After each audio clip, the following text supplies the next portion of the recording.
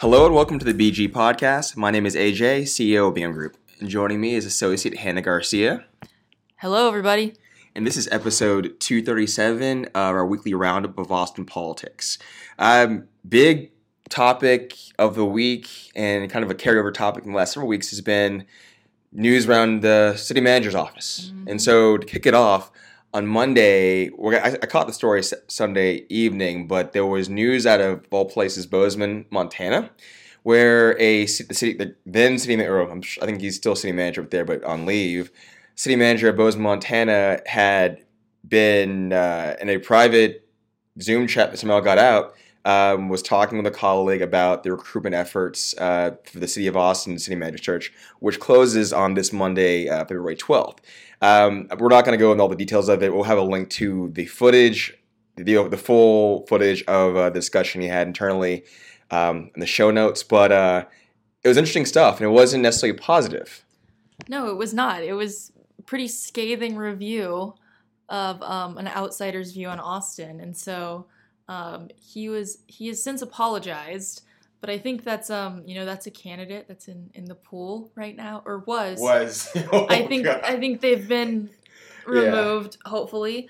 But I think that can be a little bit worrisome. I think especially for the public, if that's all they're hearing, like we don't have a view of all the candidates, and we don't know what they're thinking. Yeah, but I mean, in fairness to Mosaic, the search firm, right? I mean, I think that kind of discussion, I'm sure, like no one.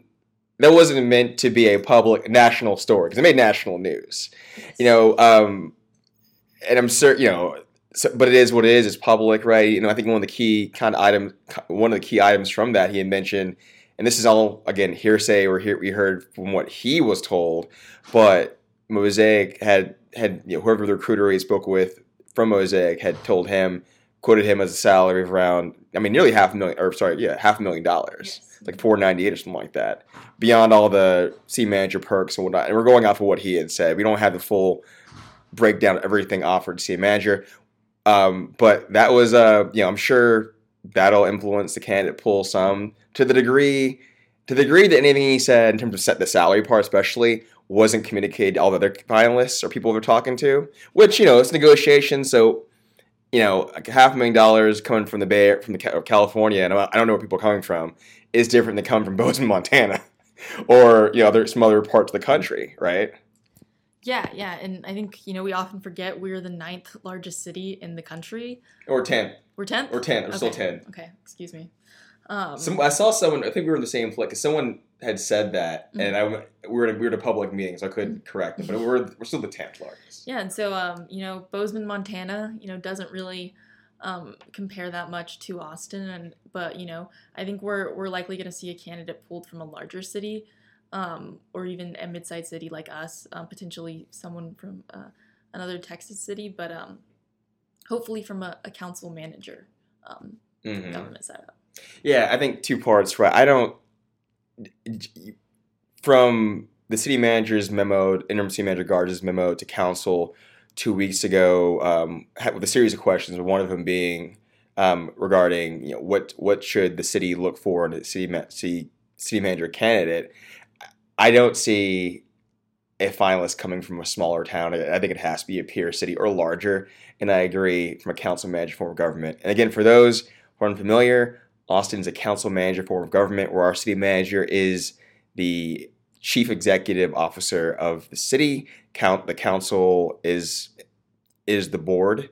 The city manager takes direction from council, but the city manager's job is to run the day-to-day operations of the city. They are the highest ranking official. The police chief, fire chief, everyone else on down the line ultimately reports to them. The only way they can be hired or fired is by the council, though. So more to come on that. I think, and people have been. We don't have a concrete timeline on when a city manager hire would happen. From what I've seen on the council message board and other items they've posted, the hope, I think and I previously on a prior show had thought that they could get this done pretty quickly. I think that's still a possibility because you can play it both ways. Them wanting to get a certainty on a candidate fast sooner rather than later. But that I think the best hope was from the council message board, what I read was to get a hire, not them starting, but a hire by early or mid-April. But again, I think that it comes down to one, the candidate pool, and then the finalists from there, and then ideally, I mean, even how that finalist process is run, and that was something that also was brought up in the leaked footage from the Bozeman, Montana city manager. And you recall that for the audience? Yeah. He recalled the previous search where they had to they tried to keep the candidates a secret, and that included hosting the meeting at an airport hotel and then moving it behind security lines at the airport, encouraging candidates to wear disguises as they were coming into their interviews. Just a lot of, I guess, shenanigans, for lack of better terms, yes. that you normally wouldn't expect going into a job interview. And I think that's scary for someone coming into a job who doesn't know what they're getting into, because Austin, our community is very engaged, and they want to be heard, and they want to know who's going to be the next CEO of the city. Yeah, I think that was several cycles ago when that happened. That's probably 6-7 years ago. I think different council, different time, but definitely yes. I think the community engagement around this is, especially in an election year, right? And I don't see it not being robust. Now, even I think Austin is known for having overly robust community engagement. I think we'll be robust, but I hope deliberate as well. We don't need to have. I don't think we need to have a year-long.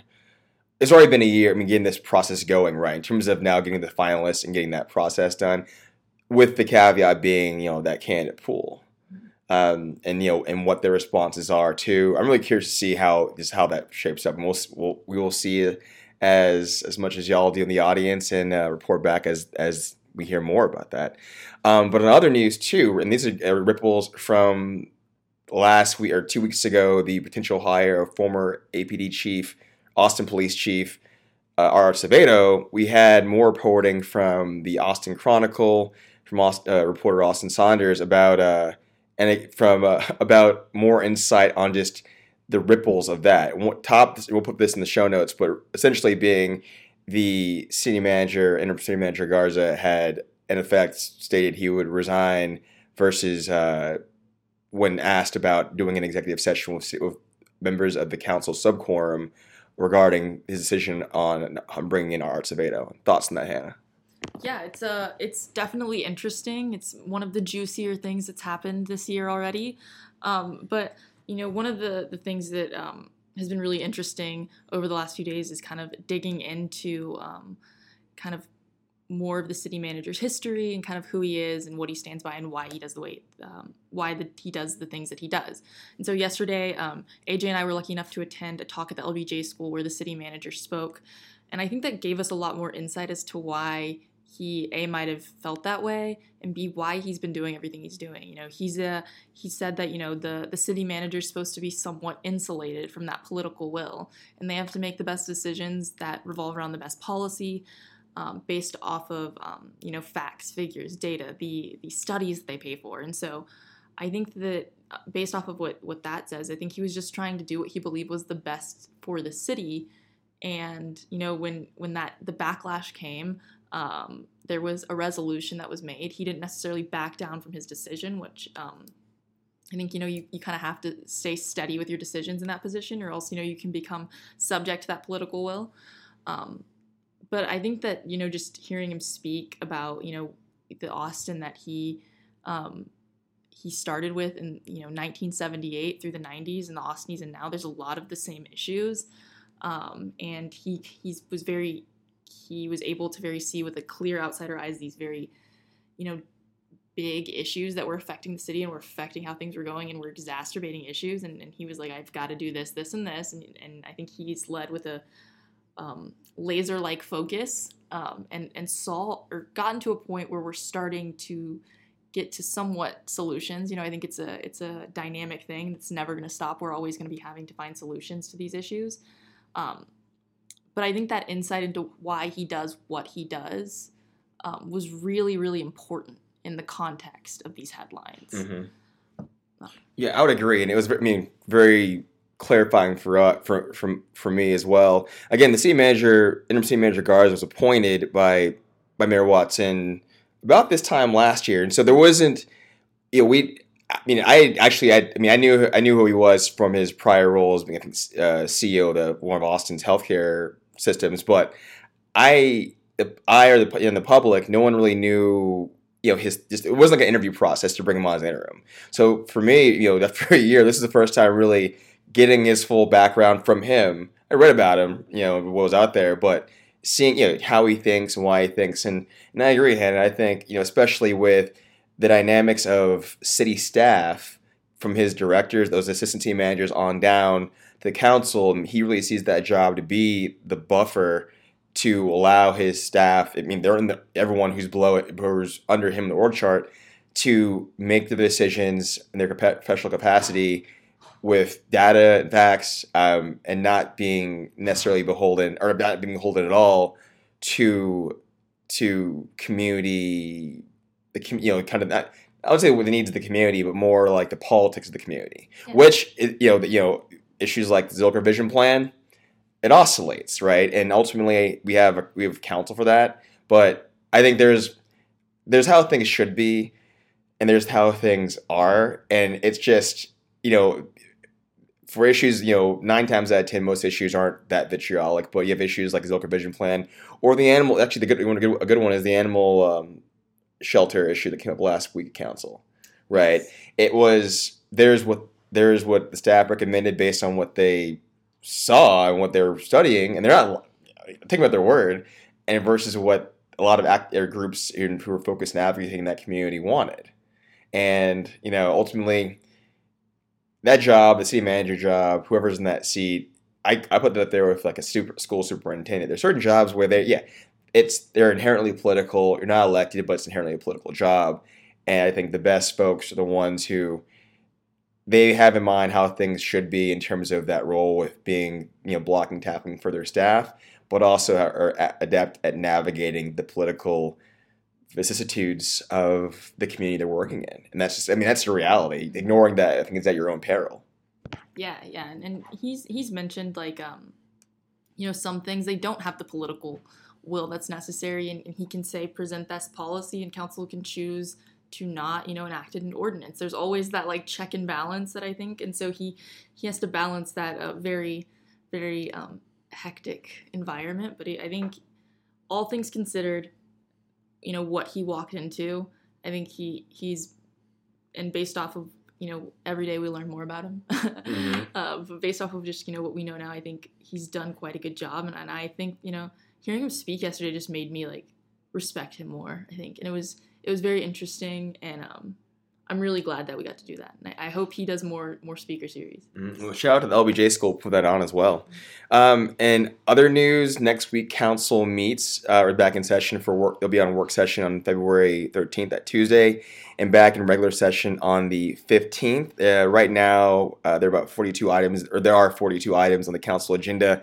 2 of note we wanted to highlight was item 24, and this is proposed approving a resolution that would create or start the process for creating AI, artificial intelligence guidelines for the city of Austin and its departments.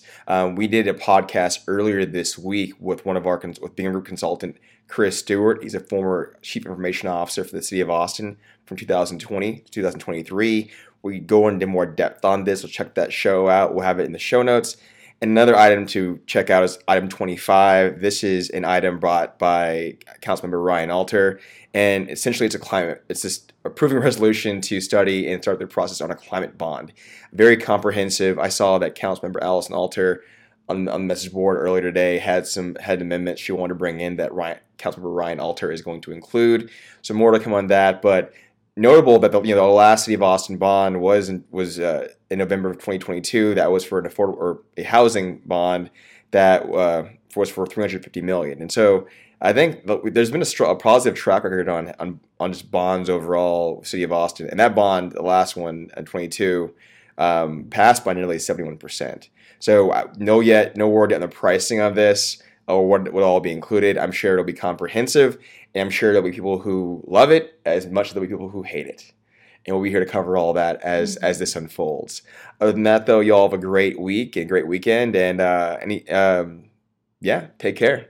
Yeah, enjoy Super Bowl Sunday, everybody. That's what I was gonna say. Enjoy Super Bowl Sunday. You have a team, Hannah? I personally have no skin in this game. I'm just gonna watch the for the Taylor Swift sightings and the commercials. We'll have to do a bet on how many cut shots we get of her. Yes. All right, y'all have a great weekend. Bye.